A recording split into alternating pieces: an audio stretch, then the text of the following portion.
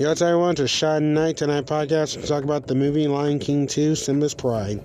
In this movie, it takes place right after the first one, though, because Simba and Nala actually get married, and they also have a daughter named Kiara. And one day, Kiara wanders off to the Pride Lands, and there she meets a young cub named Kovu, but the two of them nearly got killed by crocodiles, but luckily they survived. But then when they grew up, well, they actually started to fall in love with each other, though. But Kovu's mother, Zira, told Kovu to kill Simba, but he refused, because he actually wanted to join his pride. And Simba began to trust him, too.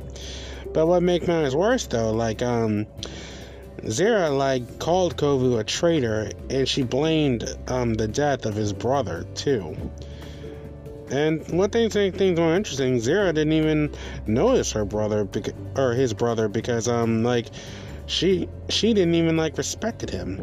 But his brother just wanted to show that, he could be dependable, and he tried to impress her. But after failing to kill Simba, well, he was crushed to death by a bunch of logs.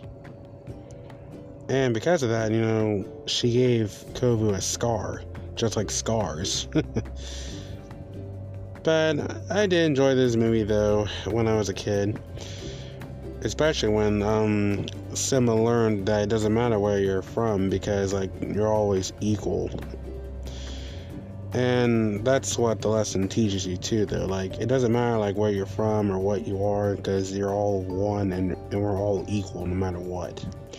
And that's what God wants, too, is all of us to be equal.